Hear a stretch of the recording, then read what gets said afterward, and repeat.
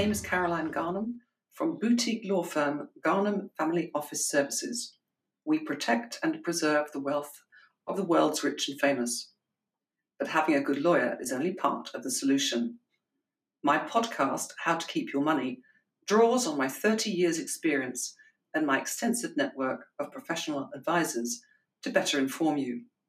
Subscribe to our podcast and learn from the professionals on how to keep your money.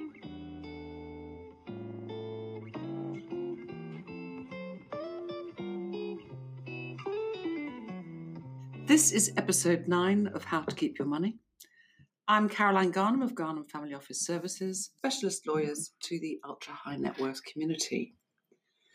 I'm joined in the studio today by Mark Clubb, Senior Investment Manager at Team, an asset management business based in Jersey, which strives to grow your assets consistently and continuously.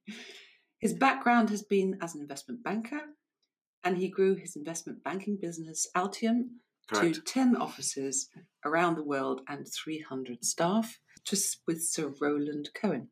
Ronald Cohen, thank you. He's passionate about investing. He was the major shareholder, sorry.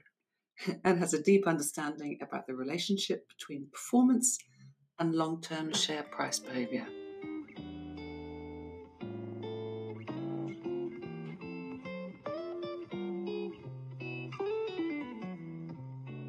Welcome, Mark.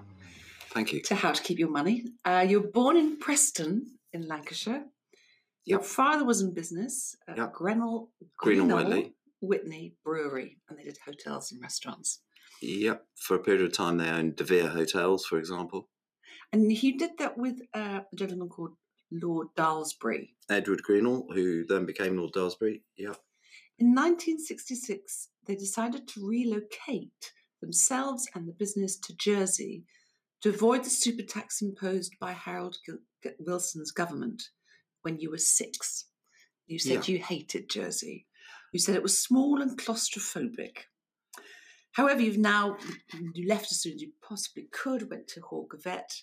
You've seen the world through the investment crisis and cycles. What attracted you back to Jersey, where you now live and have your home?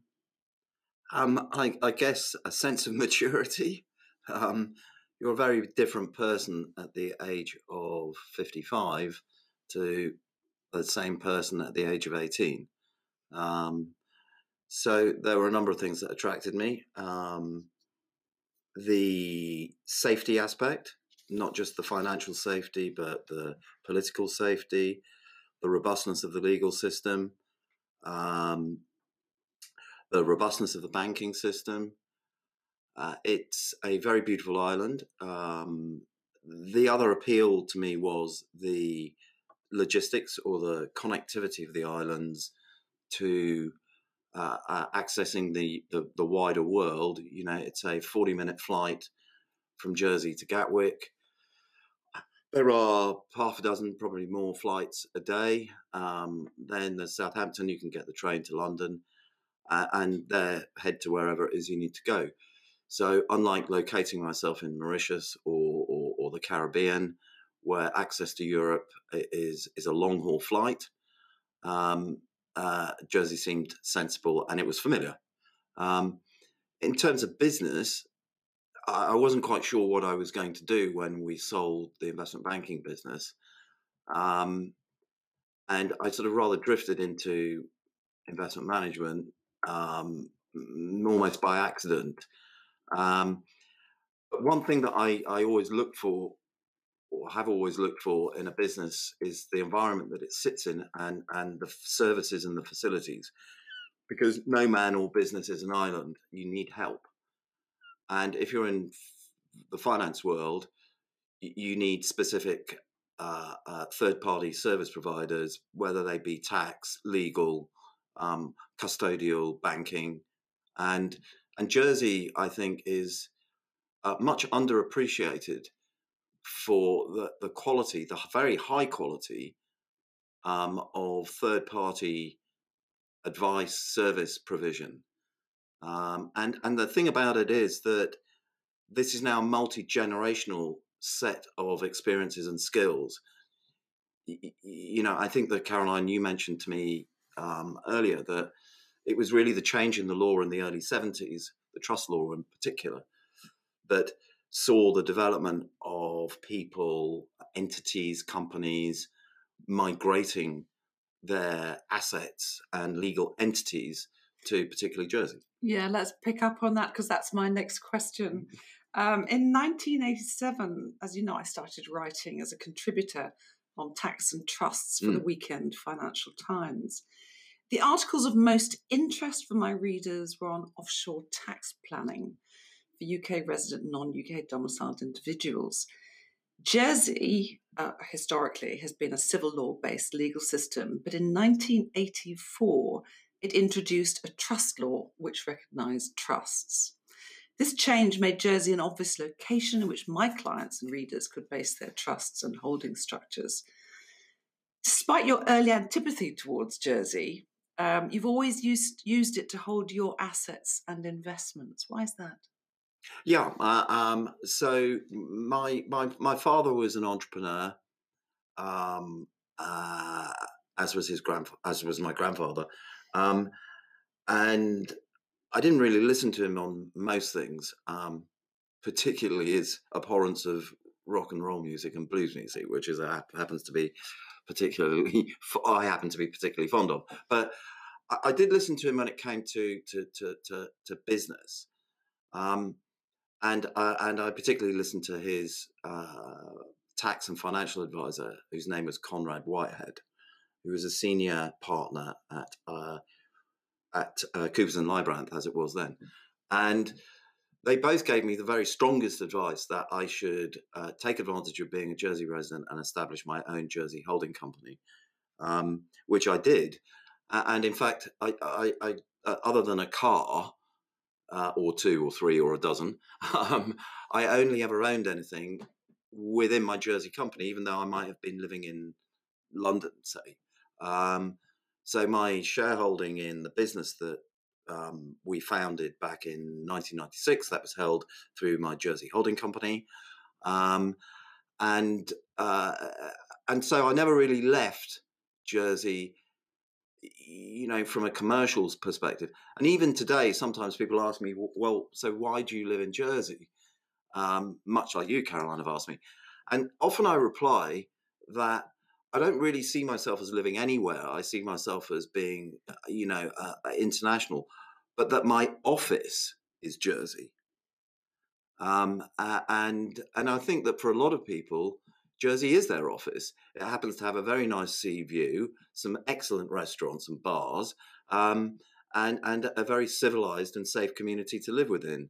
And you sort of can want for nothing. But and yeah, I mean, it's a really great place, an underappreciated place. Before we get onto the corporation tax rate on businesses, you say your office is always in Jersey, lovely sea view, but also, of course, Jersey is very close to the UK. Mm-hmm. Its personal tax rate is only 20%. It's easy and safe, as you've mentioned before. But this attracts experienced and knowledgeable professionals like yourself to the island. And the value, I think, of experienced and knowledgeable professionals is not always recognised by clients. Would you agree? Yeah, absolutely. I mean, I think the point on tax to make is that, there's an old expression, don't let the tax tail wag the dog. The point you make about personal taxation is absolutely correct. It's 20%, it's flat.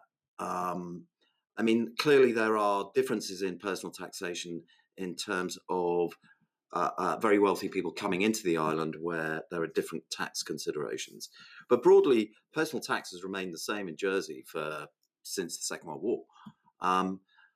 So there's that consistency and one can forecast it. So that's a tick in the box, clearly. But I think that the thing about Jersey is, it used to be called a tax haven, and I think that was such an inaccurate way to describe the place. It's actually tax neutral. There are tax benefits, obviously, but it's broadly tax neutral. I prefer to use it as not a tax haven, but it's a safe haven. And I think that, there comes a point in everybody's life, particularly if you are wealthy, where yes, tax is important, but it doesn't necessarily, wag the dog. We don't want to live in a place where we don't know whether the government's going to be in power from one minute to the next, whether there'll be men with machetes at our doorstep, just because we don't pay any tax. I would rather pay the tax and know that I haven't got men with machetes ringing on my doorbell, because you reach a certain point financially where tax is, yes, it's an influencer over your decisions, but it's not a determiner. Thank you. Going back to the corporation tax rate. I've missed that bit. No, this is the next question. You run an investment management business based in Jersey, and you have a lovely sea view. Jersey, we know, is on the periphery of the EU, but it's not in the EU. Therefore, it's not restricted by the maximum rate of tax which they impose on all member states, which is 12.5% in Ireland and in Cyprus. In fact, you are taxed, your business is taxed at 0%, which is very attractive indeed. Can you elaborate on these benefits for trust and individuals appointing local Jersey investment manager, and presumably these savings you can pass on to some of your clients? Yes, I mean, typically, I have to say, to start with, I'm not an expert on tax or trust law per se. Typically our client would be, if it was within a trust company, we would be the investment manager appointed by the trustees. So we would have an investment management agreement. Our job is to manage those assets to the suitability and appropriateness of whatever the trust may require. There might be a priority for income, or there might be no priority for income. There may be ESG considerations. There may be, categories of investment that the underlying trustees don't want. We provide the reporting, obviously, of that investment management. My understanding is that the trust companies, take this benefit, and I guess where the benefit comes to the settlor or the future or existing beneficiaries is that clearly, the income that is received into that investment vehicle is taxed at zero or a very low rate. And where you get the real gain as an investment manager is the fact that that income is reinvested on a compounding rate of return. So over a period of time, you're enhancing your overall total returns. And that is undoubtedly, as an investment manager, a very big bonus, because it means on the 1st of January, that you have the performance benefits of last year's compounded tax-free income coming through. There are some elements within all this that are, if you like, chinks in the armor. And that is the reclaiming of withholding tax. At the moment, as we speak, for example, Jersey doesn't have a dual tax treaty with the US, so you can't reclaim US withholding tax. However, if you buy an investment that is paying income at a gross level, then you are taxed on whatever that income is, where you declare it.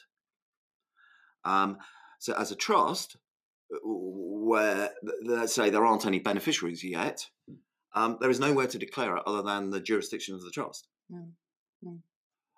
So there are undoubtedly, very, very good, very compelling tax considerations for locating a company or a trust in Jersey that are tax-based. Yeah, thank you. Jersey is also a crown dependency of the UK, and sometimes there's a bit of confusion as to, if UK says jump, it just says how high. Jersey is independent in a legislative fashion from the UK, but it can be put under pressure in international tax avoidance issues.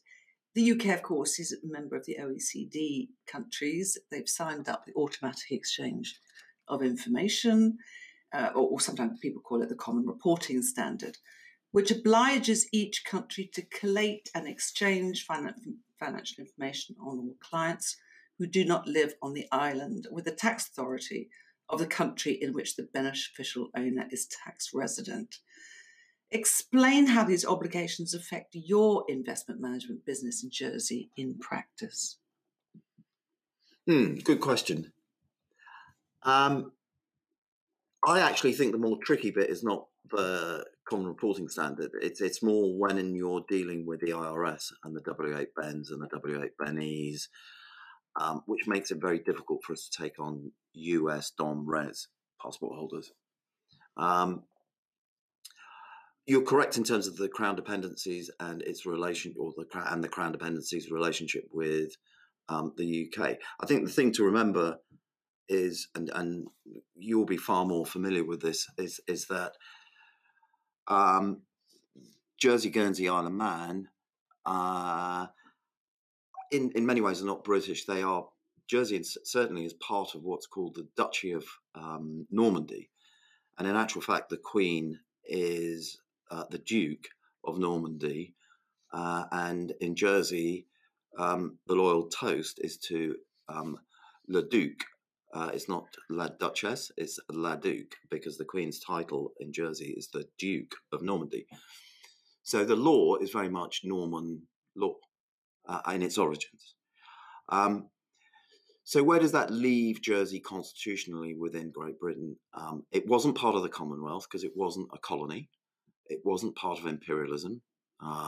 In fact, you could argue that Jersey and Jersey's old title was the imperialist over Great Britain.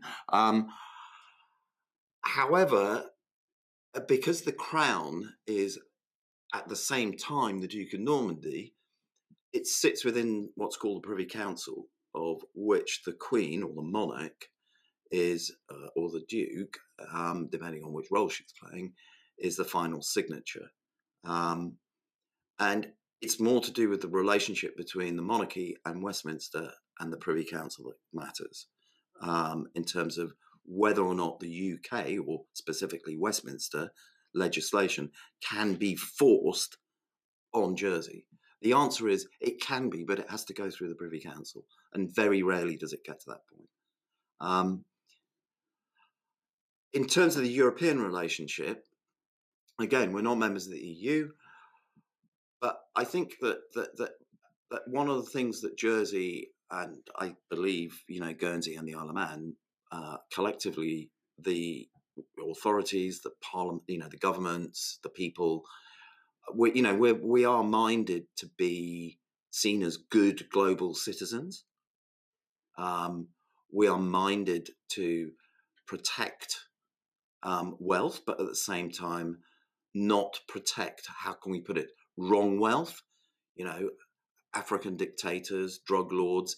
And I can't remember, but I remember reading exactly, I can't remember the case exactly, but you often read about the Jersey authorities handing over literally hundreds of millions of assets, from persecuted wrongdoers, so to speak. So I think that what tends to happen is that there may be, MiFID II would be a good example, let's say. We don't have to adopt MiFID II because we're not part of the EU, we're not part of the UK. However, the Commission, the regulator, may well take out of MiFID II relevant parts and adopt them within our own regulatory legislation. Common reporting is an exact point where there was no requirement for us to do it, but we did adopt it in the interest of transparency and being good citizens. And in a way, that also enhances and protects our reputation. Reputation is very key in the minds and hearts of those who are going to become clients of the jurisdiction. Which brings me neatly on to the point that you've already touched upon, which is your relationship with the EU. I mean, the EU imposes obligations on its member states. You're not part of the EU. You are within, I believe, the Protocol 3 as part Yes. of the EU. And of course, when we leave the EU, that will drop away. I don't think that's going to affect you very much, particularly. The latest compliance obligations on member states is in DAC 6, which is requiring intermediaries such as lawyers, accountants, investment managers to disclose the ownership structure and financial transactions which could give rise to a tax advantage, even in fact no advantage is enjoyed. So you've got to disclose that information, and that will be enclosed or incorporated into a register, not a public register, but nevertheless a register. Not having being subject to these obligations must put Jersey at a significant advantage to other financial centres. Would you agree? Yes. I can't say I'm overly familiar with the proposed regulation. It tends to be, I find that if a piece of legislation or regulation doesn't affect you, you sort of tend not to do your homework as thoroughly as you might do. I mean, this whole subject of disclosure and, underlying beneficial ownership, etc., has been something that has been on the cards for some time, and it's sort of understandable. I mean, to say that we don't have any reporting requirements regarding UBOs actually would not be true, because anybody with 10% or above, particularly in a regulated business, is required to disclose and fully disclose, including source of wealth, source of funds, etc., etc.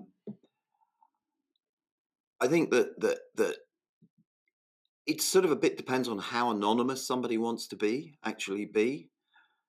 In my view, I'm not a lawyer, but in my view, in today's world with Facebook, social media, etc., it's very difficult to be anonymous in reality. And with, things like World Check, the compliance search tool, frankly, I think it's impossible these days.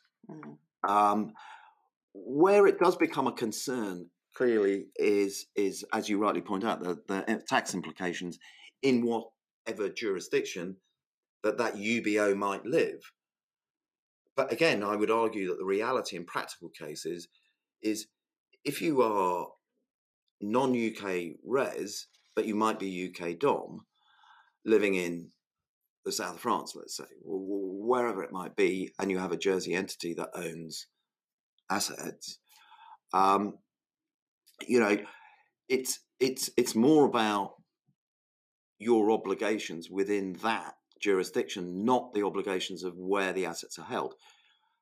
However, what I would point out to you, which I think is the thin end of the wedge, is the recent change in reporting requirements for UK property under capital gains tax, which came out in April last year, which requires any property transaction to be reported, whether or not there's been a gain or a loss. Just the pure transaction needs to be reported to HMRC, whether or not the underlying owner, and there are some definitions of that, is res or non-res, or dom or non-dom, doesn't matter, right? It has to be reported. Failure to report carries within a certain time frame, which, forgive me, I forget, but it's a very short time frame.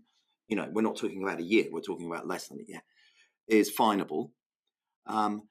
Having completed the transaction and registering that with HMRC, if there is a capital gain due on that transaction, that has to be paid relatively quickly, not even the end of the tax year, because clearly you're not in HMRC land, so you're not on their timescale. And I mean, people talk about the stamp duty for overseas buyers, but you've got that, then you've got this added reporting requirement, and it does make you wonder where the UK is going in terms of the reporting of non-dom or non-res financial transactions. They've started with property. Where do they go next?